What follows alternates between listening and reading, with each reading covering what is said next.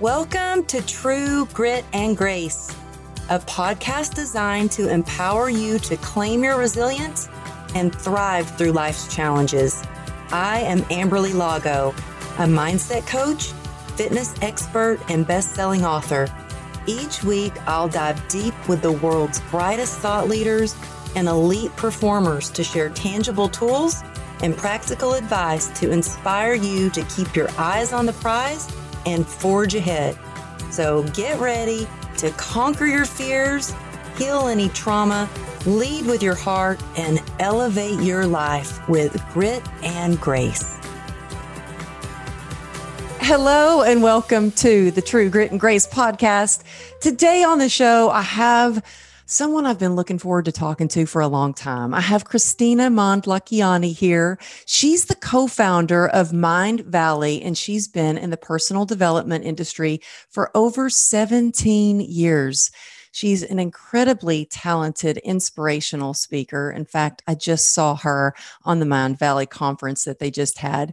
She's a serial entrepreneur, artist, philanthropist, and she's the mother of two beautiful children. She's also the author of a transformational quest, 7 Days to Happiness, and Live by Your Own Rules. She's recognized as one of the top influential people online making a difference in the world, y'all, in the world. And she was just awarded the Influencers for Change by the Global Impact Creators.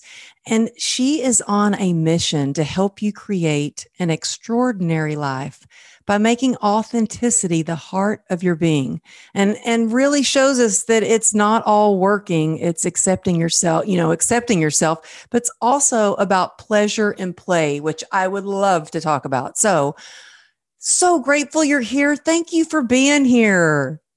Thank you for having me. It's such a pleasure. And thank you for such a warm welcome.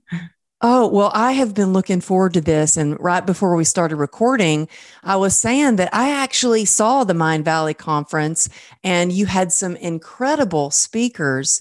And I'm just grateful that you're sharing your wisdom here with us today. But I would love to talk about, because we see online, everything looks easy. It looks like, oh, wow, look at this huge success. Look at all she's done. And we don't often know like the struggles to success or how you got into self-development. So if you could tell us a little bit about how you really dove into self-development, because I know it really changed my life. And I would love to know, what was that moment for you that took you from the grind and the hustle to really being your authentic self? We can replace authentic if it's a big mouthful, like real self or true self. I think authenticity is such a funny word anyway.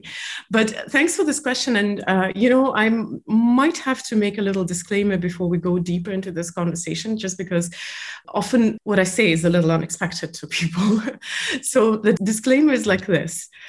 Today, I came across another meme somewhere on the internet, somewhere on Instagram, that said the same old thing, that success requires sacrifice and you have to, I do not know what, like work hard, break your head against the brick wall.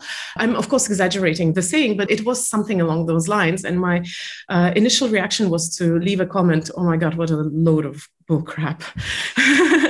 Because, and I'll try to explain why I say so. The thing is that our life can be whatever we choose it to be, and I will try not to be too fluffy with that. Generally, what happens is that if we believe in something, we see a lot of confirmation of that. A nice analogy that I like is that your beliefs is the virus that feeds on evidence. So literally, if you believe that success requires hard work, you will see a lot of evidence of that. Mm-hmm.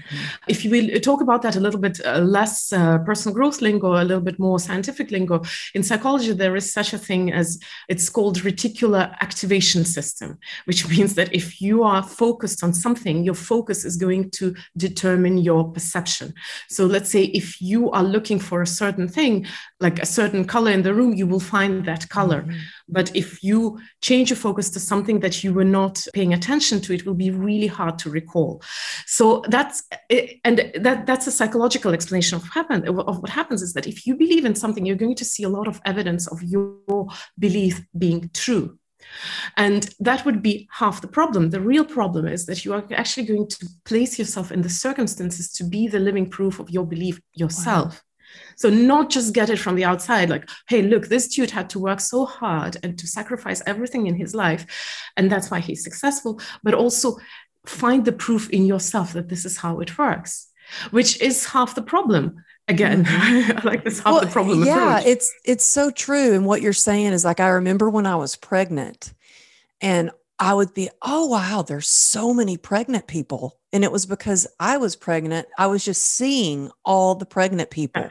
Or when you get a new car and you're like, oh, there's so many people with the same car as me. It's like so true. What we think, we start to see. What we believe, we start to see. Yeah. It's simply called reticular activation system. Your brain activates to see what you want to see. Mm-hmm.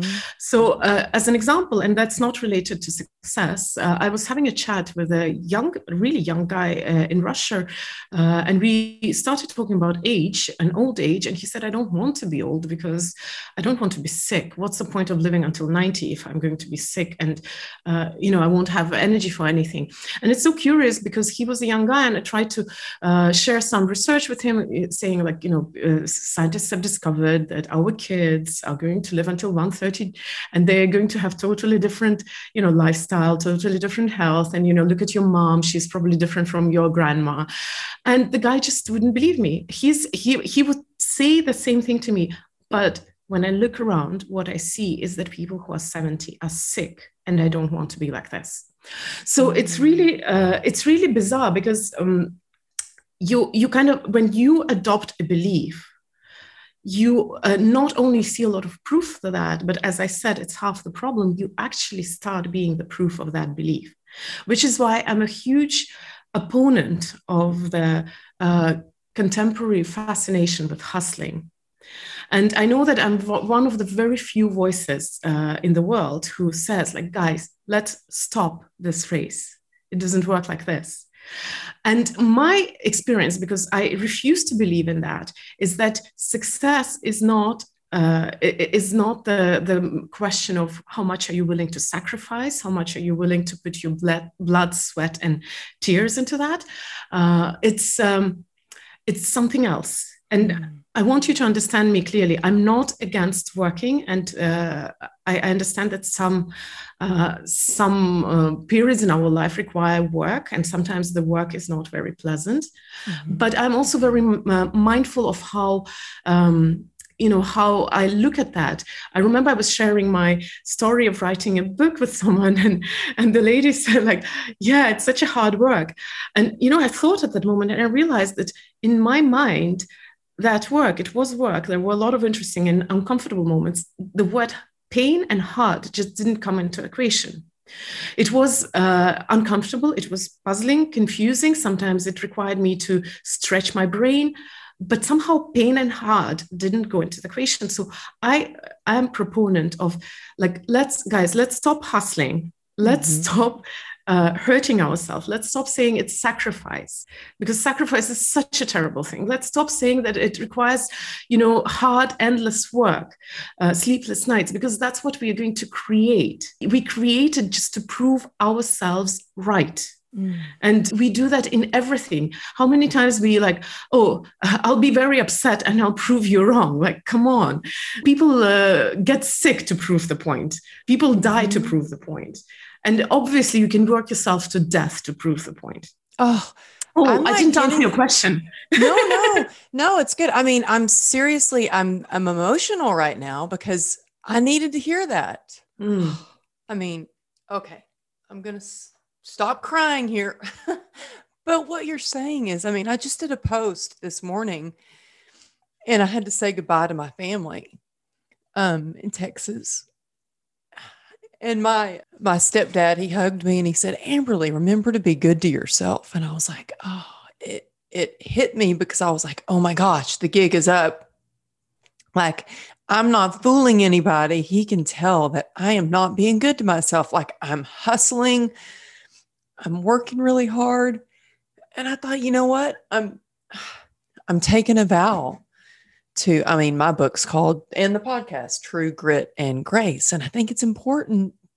And sometimes we need those reminders to be good to ourselves and to give ourselves grace. And so much of the time we see, especially as entrepreneurs, that it's all about the hustle, all about the grind, and you're going to miss out, or you're going to miss that opportunity. And I just love what you shared, that it doesn't have to be that way. And, just speak of old age and what we believe. I mean, my grandmother is going to be 94 next month, and she is so strong. I mean, she lives on in a two-story house. She takes care of her pecan grove, and she has a garden, and she prepared this feast for us. And she's not sick, and she's smart as a whip, and she's who I go to for advice. And I think a lot of that is because of her mindset. Maybe it's that Southern cooking. I don't know. Maybe that's what makes her strong. But what you're saying really hits home for me. And I wish that we could start to really, really believe that for ourselves. And so just this morning, I vowed to go through life with more ease and grace and not think about having to hustle. And you're right. We do have those periods of time where we do have to work hard and those seasons, but we get to choose how we're going to live our life. Was there a moment? Well, actually, I did see a video with one of your talks that you give, and you're such an amazing inspirational speaker. And in one of your talks, you were sharing about how that changed for you from your happiness, and how you were talking to, well, you have to do these things because of your clients, or you have to do these certain things because of your work. Could you share a little bit about that, about how that switched for you and you started to become truly happy and choose happiness instead? Because a lot of times I feel like we make happiness like a destination. When I get to this point, I'll be happy. Or when I achieve these things, I'll be happy, instead of choosing to be happy in the moment. Well, and I'm sorry I didn't answer your previous question. Maybe we'll come back to that later. Well, that's okay. We can start with that. I love all you shared, and it really hit home. And I feel like, ooh, I need to hear that. And I think we all need to hear that, and for that reminder. So thank you. But yeah, this is just conversational. So this is what I love about this show, is that we can keep it real. That I also don't, I like when things flow, obviously, because I'm against hustle. I have to like the flow. I'll share the story that you are referring to. I think I know the story that you mean. I just wanted to say, just as a side note, that, it's interesting, because the thing is, it's either success or something else. But I've been researching that so much lately for my book, mostly because I'm very academic and a nerd, and I was born in Soviet Union, for those who don't know. So I cannot just make a statement, especially a sweeping statement. So coming back to that meme that I found, I wanted to ask, where's the proof? Where's the proof that sacrifice leads to success? Do you have empirical data? Do you have research? The thing is that when you go deeper and when you research, then you'll find out that actually it doesn't work like this. There is a lot of research on both success. I was just watching an interesting TED talk actually about, success and age. And the funny thing is that the more I go, the deeper I dig, the more I realize that our understanding of success is so off. It's like we are literally, since we don't get it, so we dogmatically torture ourselves because we think that's the only way where I feel that I'm worth it. But we can talk about that later. I want to answer your question. I guess I have always been like a perfectionist and a straight A student. I call it Hermione syndrome because I'm the only child of my parents, and being born in Soviet Union. Soviet Union was like if the end of the 80s, the 90s in the West were more like the era of individualism. Your individuality was valued and on pedestal. Soviet Union was the reverse. We were all about the society. So you were supposed to be a perfect cog of the big machinery. So obviously, this desire to be good and to fit in was on steroids in me, a single child born in Soviet Union. Wow. So I did work hard. I guess I always enjoyed it. I don't remember like having a burnout. Maybe sometime in the 20s I did, but actually I think I've always been a little bit on the ha-ha side. It will figure itself out somehow. Trusting the universe. But I did have this episode where we started a business. I had a business partner, and we didn't know what we were doing, but we reached success. But at some point in our career, our mentality was very different. I usually tell the story in the context of different mentalities in business. So there is an investor mentality and a freelancer mentality. So my mentality was very different from hers. And I'm not saying that one is better than the other, but when you have a very different approach to one thing, it's really hard to run this one thing. And since we were both new in business, our partnership was 50-50, so we couldn't split. And I remember there was a period of 3 years where I didn't dare to raise the question of splitting. I was seeing that the way we run the business wasn't like, it was against my grain. It didn't gel with me. I felt that we were doing the wrong decisions. We were placing emphasis in the wrong places, but I didn't dare to end the relationship. And my story was that there's a big course. We are running a very important business. We have business partners, we have clients, we have people who work for us in our team. I mean, our employees. So obviously, I have to sacrifice my own well-being and happiness to the greater cause. And that's such a beautiful story that we often tell ourselves. Again, going back to my past, I was brought up on the literature of the 19th century. I can quote Jane Austen by heart. So this idea of martyrdom, it was very appealing to me throughout my younger years. But the thing is that we're sometimes confusing, and we are taking these great ideals which work in the times when there is like a revolution or pandemic right now. But in everyday life, it's just a lousy excuse. In everyday life, it's not really like you have to sacrifice your happiness for a greater good. It's you being afraid to rock the boat. It's you being afraid to take a decision. It's you being afraid to make a change. And that was my case. The moment when I realized that I wasn't really sacrificing my happiness for the greater good, I was sacrificing it because I didn't dare to do the conflict with her. And that was all. And I was afraid to be alone in business. I thought I needed a business partner I didn't need her. She was my emotional crutch. I was afraid. And that's why I needed someone by my side. So the moment when I realized that indecision was not because of a greater good, which is a beautiful excuse, but it was because I was just scared. There was no other choice. I told her that we have to separate. It is a slightly different story altogether, but like when you separate in a business, it's like going through a divorce. I mean, it's tough, even when you have somebody that you've worked with for years. I know for me, when I lost someone that was a part of my business, it was tough. It's emotional.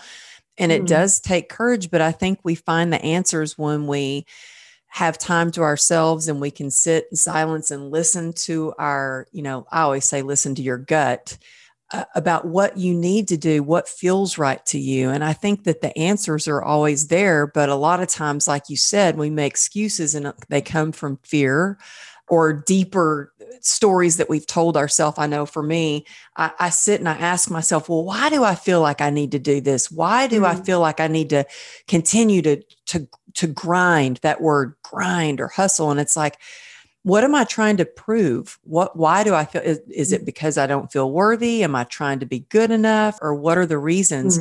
And so what year was this for you when you split this business relationship? Oh, that was 2014 or 2015. I can't remember. I think 15. That took some courage, though, to do that.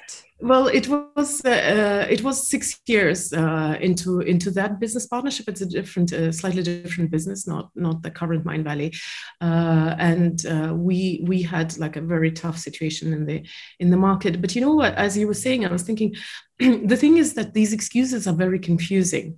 It might be easier to understand if you just mentioned that business divorce is like a real life divorce. Actually, real life divorce is at least in my experience, a little more painful.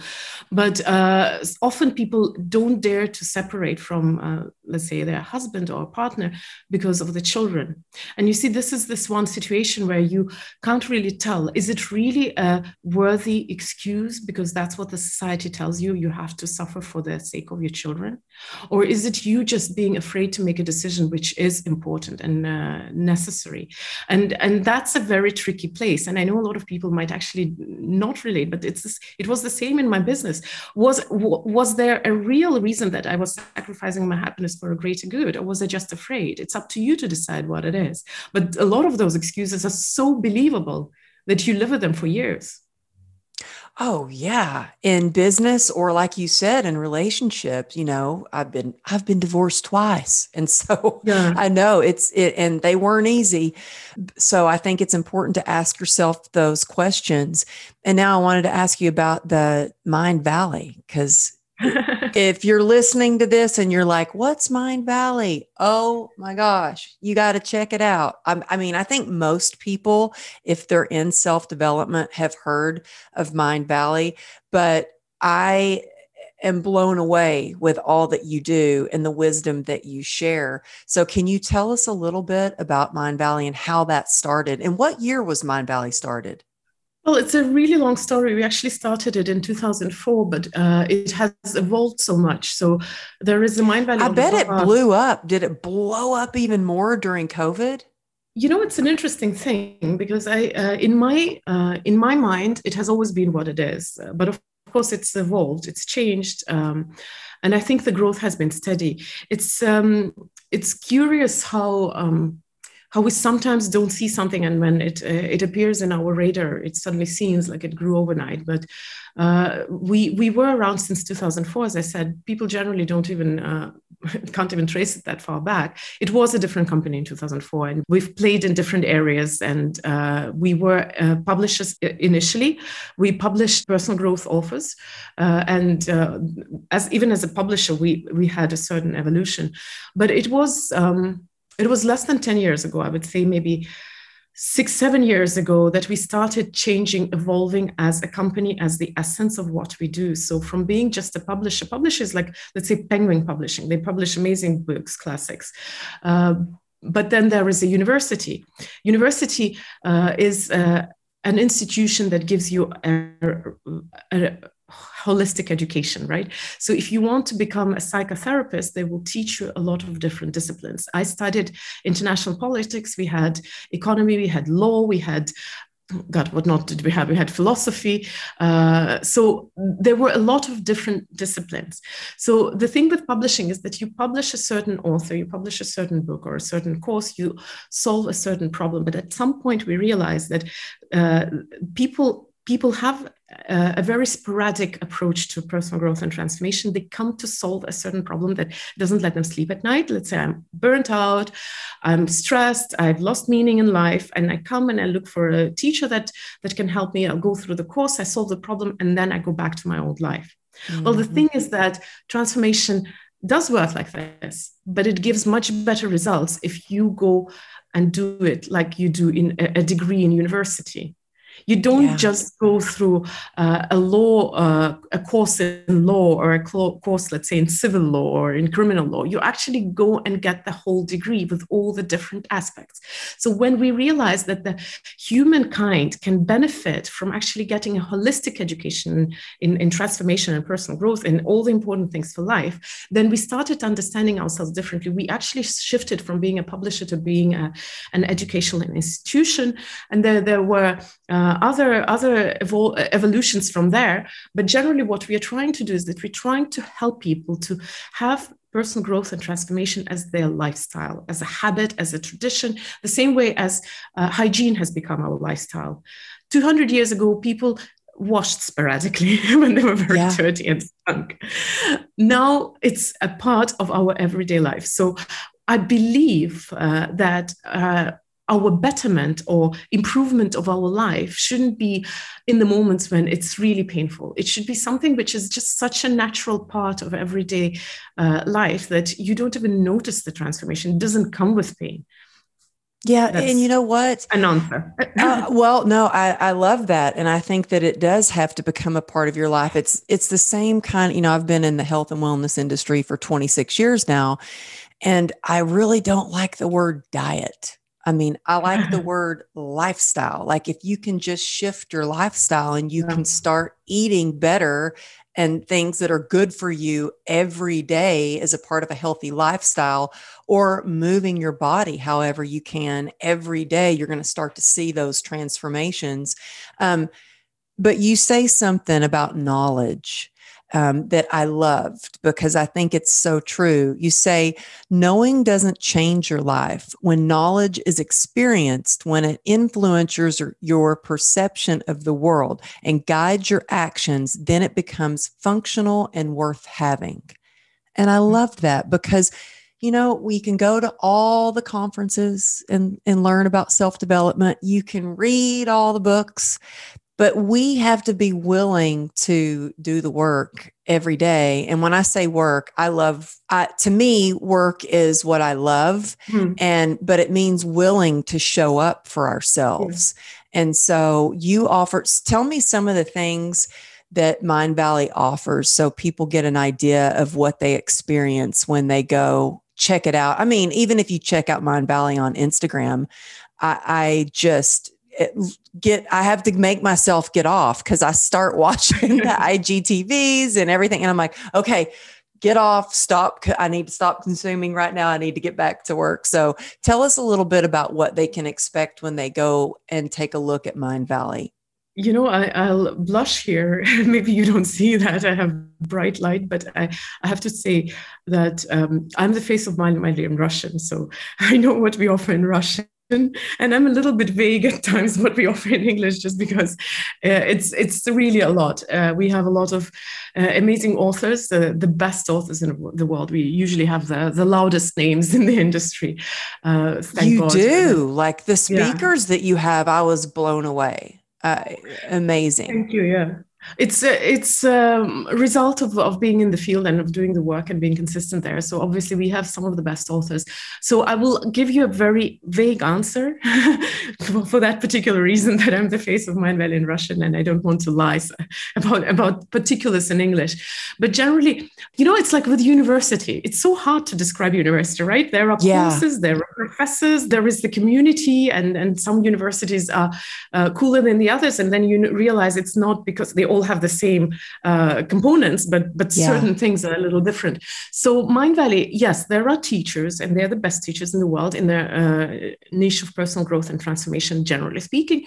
If you talk about a little bit more practically, then we are attempting to give people the knowledge, the wisdom, and the experience and the transformation in those areas that are important for your life.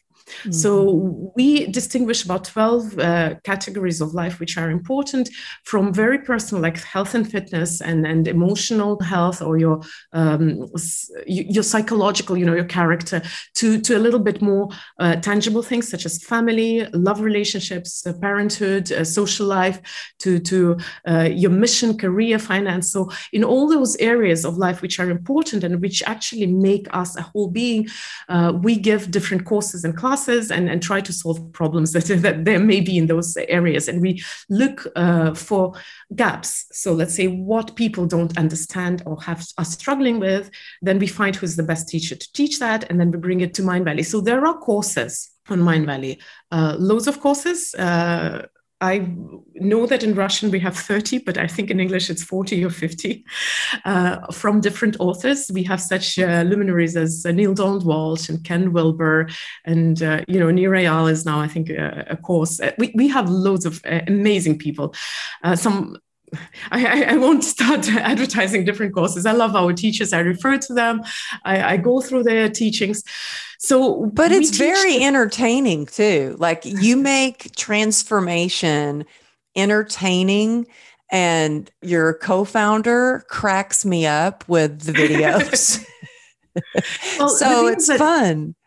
So, and that's part of Mindvalley as well. So there are courses, which is understandable, and there are other platforms which offer courses, but we also have a community which is incredibly important because university has a community, and that's what makes Harvard, for example, better than some small university, because you understand that that community is going to be with you for the rest of your life. You can find your business partners, their friends, lovers. So we have a community as well. And that's a huge difference. And we are very adamant on working with that community, on making it gel, on making it know each other. And our community is big.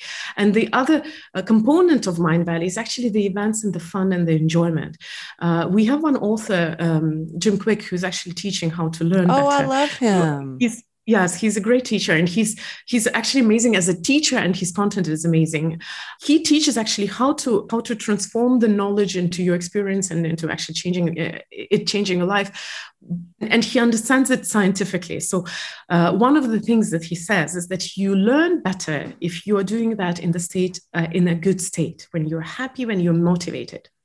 Which is why that component of the community and the events and the fun and the enjoyment is incredibly important for us, because that makes, we try to make sure that you don't only get the knowledge, but you also get the optimal state in which you're consuming that knowledge, so that actually it sticks to you, the habit sticks to you, your life starts changing, and you don't drop back into old patterns. Yeah. And I love that you say, because it's about pleasure and play too. Yeah. Yeah. I love that you. As Oscar Wilde said, life is too important to be taken seriously.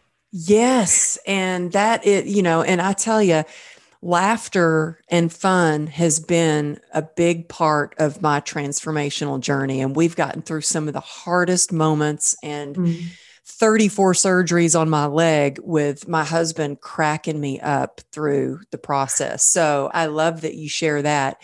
And I want to ask you about your 7 days to happiness, speak of happiness and transformation, and tell me about what inspired you to create 7 days to happiness, and tell us a little bit about what that is all about.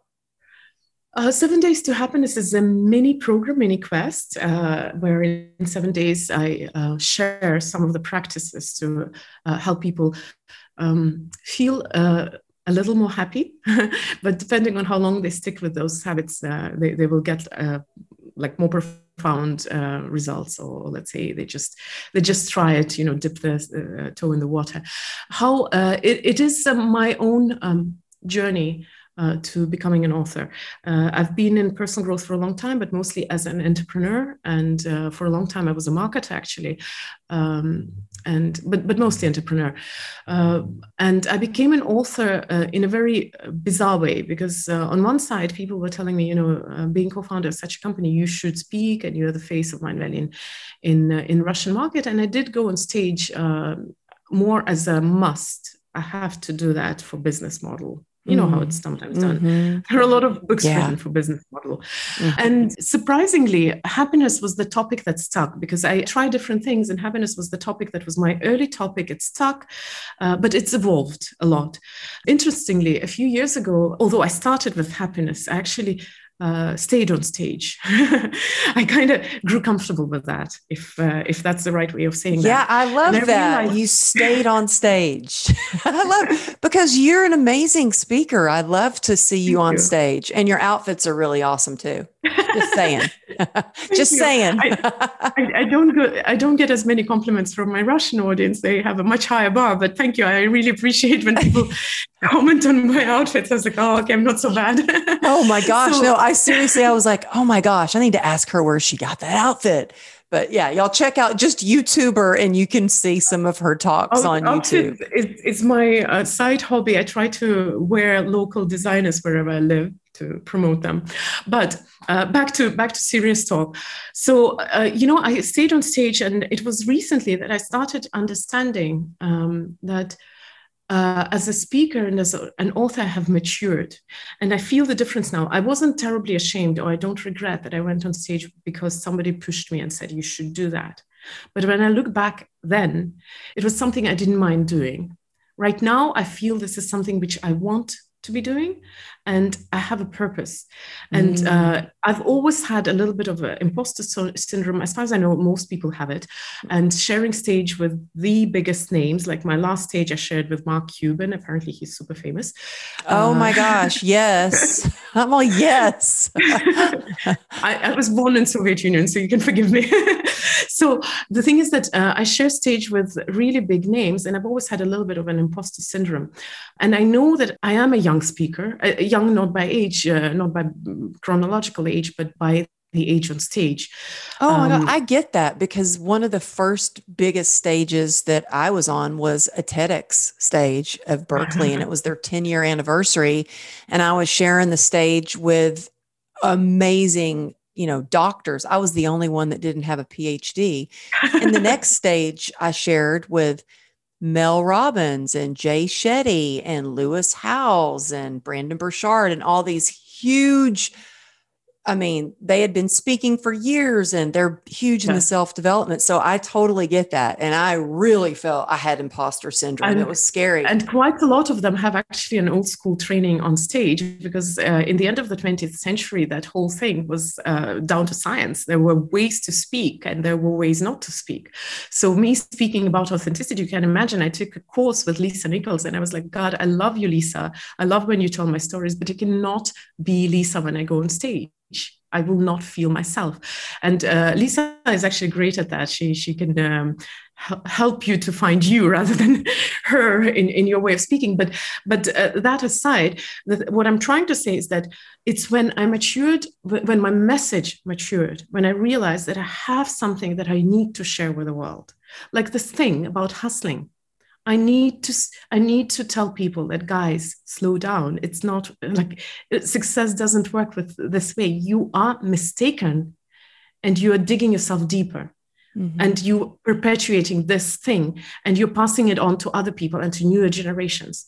So I feel the message, although success and grit and hustling is not my main message. It's about happiness and authenticity. But when I matured, my message matured, I didn't mind having an odd accent on stage, being new on stage. I didn't mind being the other person in Mindvalley, the other co-founder that nobody knows. I didn't mind any of that. It didn't matter. And actually, when I was going on stage at our last event, which was massive, we had 200,000 people who signed up to attend. We had 50 authors. Some of the names were so massive. I actually, sorry guys, if it doesn't sound humble enough for a woman, but I told my team, I said, I think my message is so much more important than most of the big names, and I need to speak, and I need to speak well, because I want to be heard. Well, I saw that on one of your, I think it was on Instagram, where you told your team, like, no, I need to get out there and share my message. And that's powerful. And I think we need more women like you that are like, no, I need to share this message and get out there. I remember doing this other big event, and it was all about transformation. And there were a couple of other female speakers. It was me and Mel Robbins, and then it was mostly men. And they had a panel, and it was all men. And I went up to the creators and I was like, you know what? Do you think that we could add some women to your panel? So I love that you got out there. You're like, I need to speak. That's powerful. And when you do that, you inspire other women to do the same. But before we go on, I want to go back to something you said. You talked about talking with Lisa, and you were like, I need to be myself, because I love Lisa and I love her. She's actually one of my favorite speakers. And if y'all don't know her, check her out on Instagram. I think Lisa to Motivate. Yeah. Lisa to Motivate. And you'll see who she is. And I loved her talk at your conference, and about her talking about filling the cup and sharing from the overflow of the cup, sharing from the saucer. But did she mentor you for speaking? Well, you see, I've been in this industry for such a long time. I've learned speaking here and there from a lot of people. With Lisa, we did 3 classes. I did feel, when I started speaking on stage, I did feel that I need to understand it deeper. And Lisa had this amazing talent. I was telling her one of my stories from when I was 8. And then she's like, wait, Christina, let me tell you a story. She tells me my story back, and I'm in tears. I'm like, Lisa, I was telling you that story lightheartedly. How can you tell me my story back to me? And I'm crying. But she has this talent of storytelling. So I learned. She is. She's a great storyteller. And I learned this from her. Of course, I do it in my own way. The thing is that, you see, we humans will love simple recipes. The 10 things to do to be successful. The 5 things not to do so that your marriage lasts. And we love those simple recipes, but life is not a recipe. Life is full of contradictions. There's day, there's night, there's pleasure, there's pain. The beauty of life is that different situations require different approaches.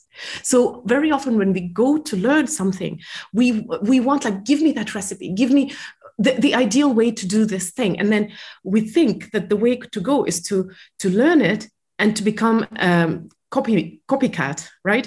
And just do the same things. And I'm sorry, I hope I don't insult anyone, but a lot of the times the personal growth and transformation of the 20th century, the end of 20th century, was like that. Do exactly like I do. If you look the conveyor belt of speakers that were trained in the end of the 20th century, like some of the events which were multi-speaker events, let's say on investment or on passive income, you would sit there and you would see 20 guys walk in front of you and they all speak the same, like it's the same guy, because it was the conveyor belt training. But we have to evolve from that. It doesn't work like that. There are no recipes. You understand the essence and you adapt it to your natural being, to what gels with you, to what works with you. I do tell stories. I don't tell them like Lisa. I have learned the essence of what is the story. How does it tie to your speech? How do you use them? How do you make them juicier? But I'm not telling stories like Lisa. I'm telling stories like I do. I'm so glad you said that. That's the thing. I remember when I first started speaking, and then I watched, a couple of speakers, and they would go out stage and dance and do all this stuff. And I thought, oh, well, I'm supposed to go out stage and dance. Is that what I'm supposed to do? Now, I was a professional dancer.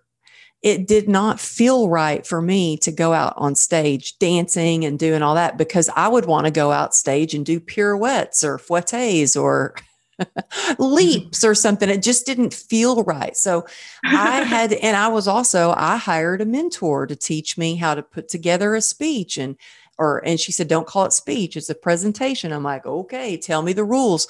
And she said, and you need to go out and buy a suit. I've got pictures of me giving my very first talks, and I'm in a 2-piece suit and I'm dressed like a man. And I'm like, this doesn't feel right to me. I have to be me. And so, I remember doing my first talk on national TV when I was on the Today Show.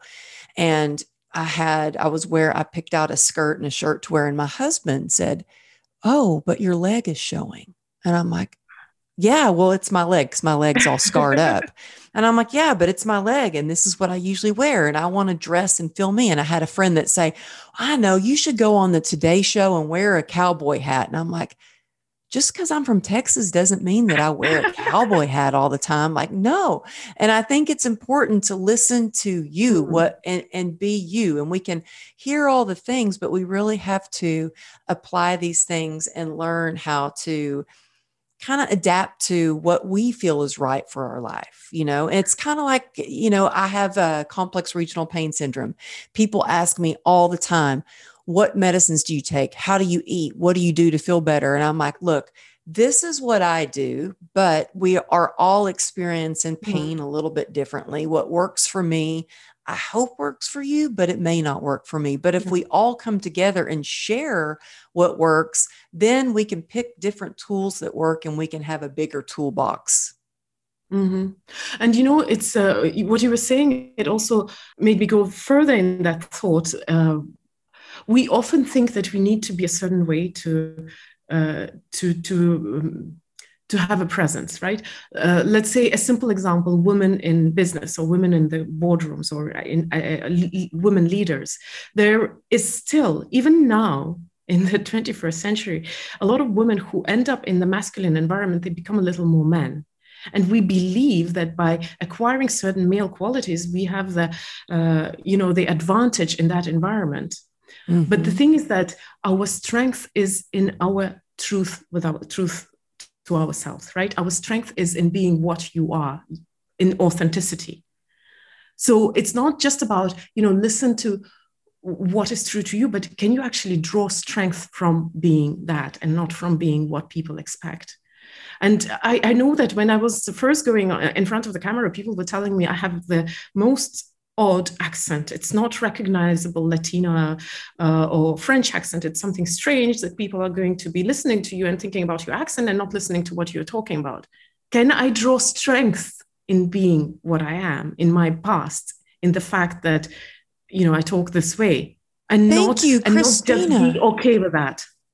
Thank you for saying that, because I am telling you, when I first started speaking, I had somebody telling me, you need to go to a speech coach because your accent is too thick and people are going to make, and I did. In my very first talk I ever gave, my speech coach was there, and the person who taught me how to put speeches together, talks together. And she came up to me, and the first thing she said was, well, Jonathan really liked your message, but he said, oh, that accent. And so it gave me kind of, I was like, oh my gosh, I have to lose my accent. And it made me, and I thought, no, screw that. That's me. I'm going to be me. And I think when we are just our authentic self, we can draw energy and more power into that. So I appreciate you saying that. We have a funny tradition with children. They show me the American movies because I was born in Soviet Union, so I need to catch up with pop culture. And we've had a lot of chances in the lockdown. So we were watching this movie, X-Men. I don't remember which of the episodes, because it's a lot of episodes of X-Men, but I think it's about the Mystique, this character, the blue character. I think it's her origin story. So if you know X-Men, you would know what I'm talking about. If you don't, just imagine, although I can't imagine nobody knows, somebody doesn't know X-Men. So there is this blue character who is transforming into whichever shape she wants. And in her early career, she would always present herself as a girl, as a blonde girl. So she would always be in that form, whereas her natural form is this blue thing.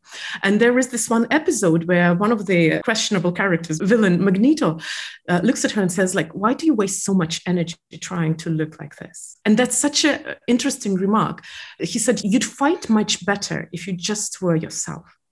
So his message was that her trying to keep the form of the girl with blonde hair, something which people recognize, is taking away her power from doing other things. Mm-hmm. If she just accepted what she was and stopped trying to be something else, she'd have so much more power doing other things which are important.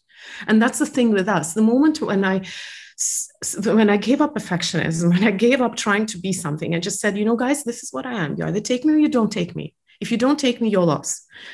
I had all this energy was released to actually deal with the things which are important, to actually do research in the topics that interest me, to actually find the words to express myself, to express the thoughts and the messages that I have, and stop pretending that the way I stand, the way I dance, do I do the enough joke breaks? I love jokes, but I'm so bad at making jokes. And I can focus on things which are important. And as a person who is part of personal growth, like creating personal growth industry, I know that if you care about your speakers, just find a good MC who will keep the energy up, who will do the necessary work and do the monkey tricks, but let the speakers be themselves. Then they will perform the best. Oh, that's powerful.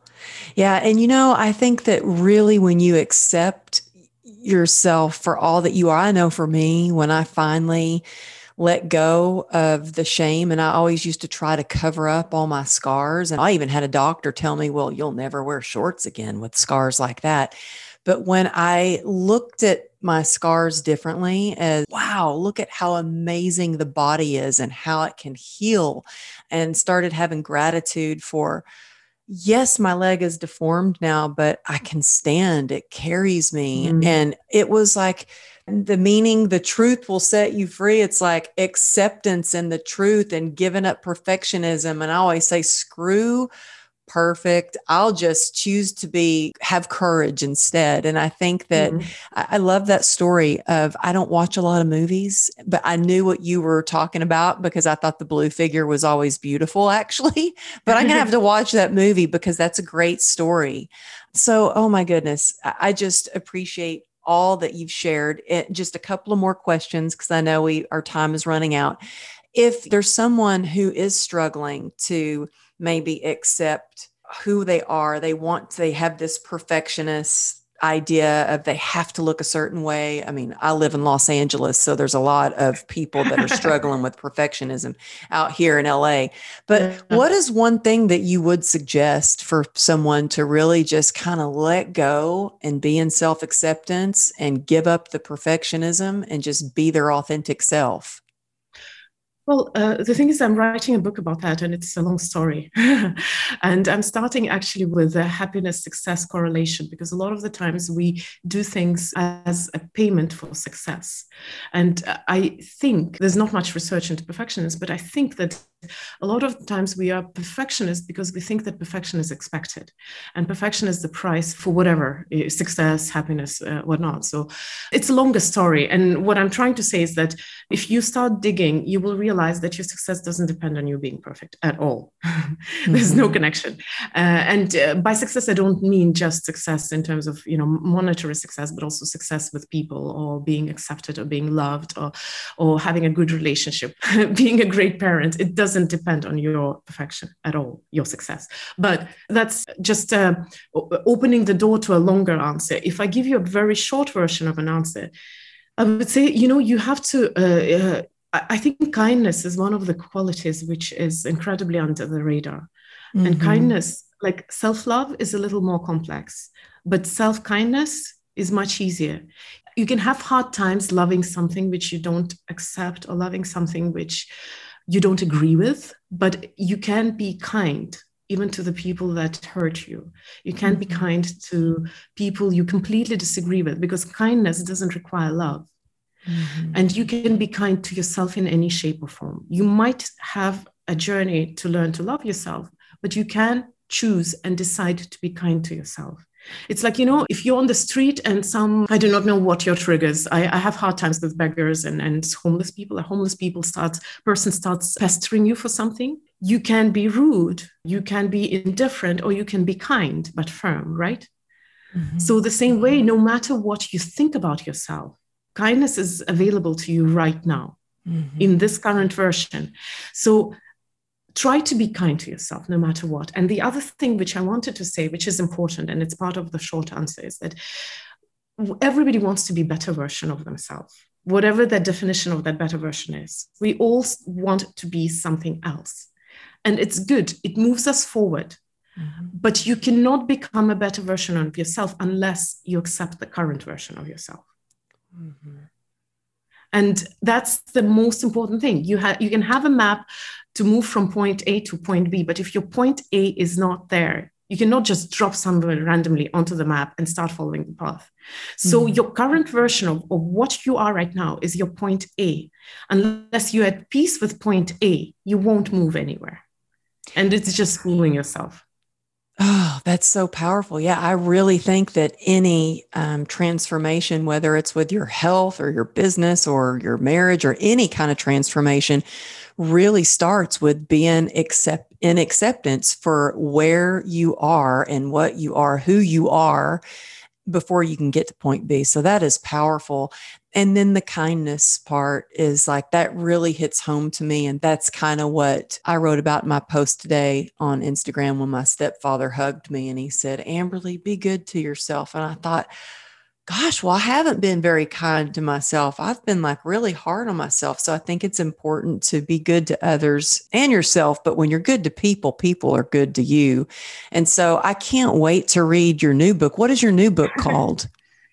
It's my first book for now. Oh, well, because you have the other two courses. So I think of those are like books to me. I mean, I know all that goes into making courses.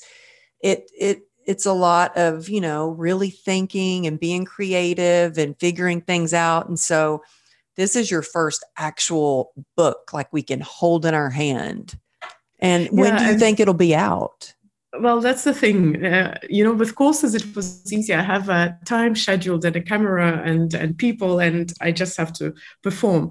With book, my perfectionist has a field day. Uh-huh. So I have just contacted my publisher or a publisher who might be publishing me, and I hope that they're going to give me a deadline. My personal deadline is to finish writing it by the end of summer. And I've changed my routines today a little bit to write more diligently, because you know how day is. You wake up slowly, nicely, and then by the end of the day, I was like, I haven't done anything. So I've changed my routine a little bit. So I hope it will start moving faster. The first part is pretty much done, but end of summer, hopefully. Oh, that's awesome. And what's it called? Can you tell us what it's called? Yeah, I can, but the name will most likely change because name is the last thing to come. Yeah. So the working title is Path Back to Myself, or Path Back to Yourself. So it's about finding your way back to you. Yes. Well, the premise, I will tell you the premise. The premise is, once I came into the office and I have been traveling somewhere, and a friend, she just like, oh, Christina, I've missed you. And I answered without even thought, without skipping a beat. I said, oh, I've missed me too. And at that moment, I was like, you know how the record screeches and goes to stop. I was like, what did I just say? I said, I missed me. So it's this moment where I realized that I had my issues, but I'm always very functional, perfectionist and all that, high achievers, hustlers. Yeah. I mean, I resonate everything you're saying. I'm like, yep, me too. I lived a life and everything was there. I was showing up. I was showing up to the family, to the office, to stage. I was there, but I was missing myself in my life. And that's the premise of the book. Oh, I can't wait to read it, because I'm telling you, everything you say, I'm like, yes, I totally get that. Because you can show up and be functional, but really missing yourself. I totally get that. So, oh my goodness, I have just enjoyed talking with you so much. I really needed to hear all that you shared. I just want people to be able to learn even more from you. So can you tell them where they can find your courses and maybe get a pre-order of your copy of your book when it comes out, and also let them know where they can see some of your inspirational presentations that you've given, because it really touched my heart. So where can they find you? Thank you. Well, my courses are on Mindvalley platform, so you will find me on Mindvalley, but on Mindvalley, there are a lot of amazing authors. So I'm one of a whole parade of great authors. My personal Instagram is the only place where you just hear me, and I share everything that comes out, all the news, all my speeches. So it's my personal Instagram, Christina Mond. Yeah, Chris, and you guys, y'all can go, and she's got a link up right now where you can go and just click a link to find the 7 Days to Happiness and also Live by Your Own Rules. She's got everything there in her link tree. I don't know if when you hear this, she'll still have that, but for now, she's got that up there. And definitely check out Mindvalley. I love what you share on your Instagram, especially your beautiful kids and how you keep it real. Like you know what, that one post that you did about you had just had the vaccine and you didn't feel great. And you did that post where your face transformed with some filter. And I commented, oh man, I kind of have jet lag today. I wish I had that filter here, but I'm like, nope, this is me after a long time traveling. I love what you share and what you post. And I can't wait to read your new book and see what's in store for Mindvalley as well. So thank you so much for being on the show. And y'all, if there's, whatever part stood out to you, please screenshot it and tag us on your Instagram, or just reach out and let us know that you heard the podcast. But anyway, thank you so much for being here. Thank you for having me. It was a great pleasure. Thank you.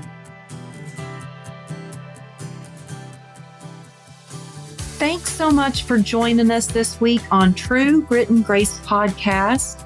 If you like it, please rate it or share it with your friends. That would help too. If you're not yet on the newsletter list, come over to amberlylago.com and jump on it.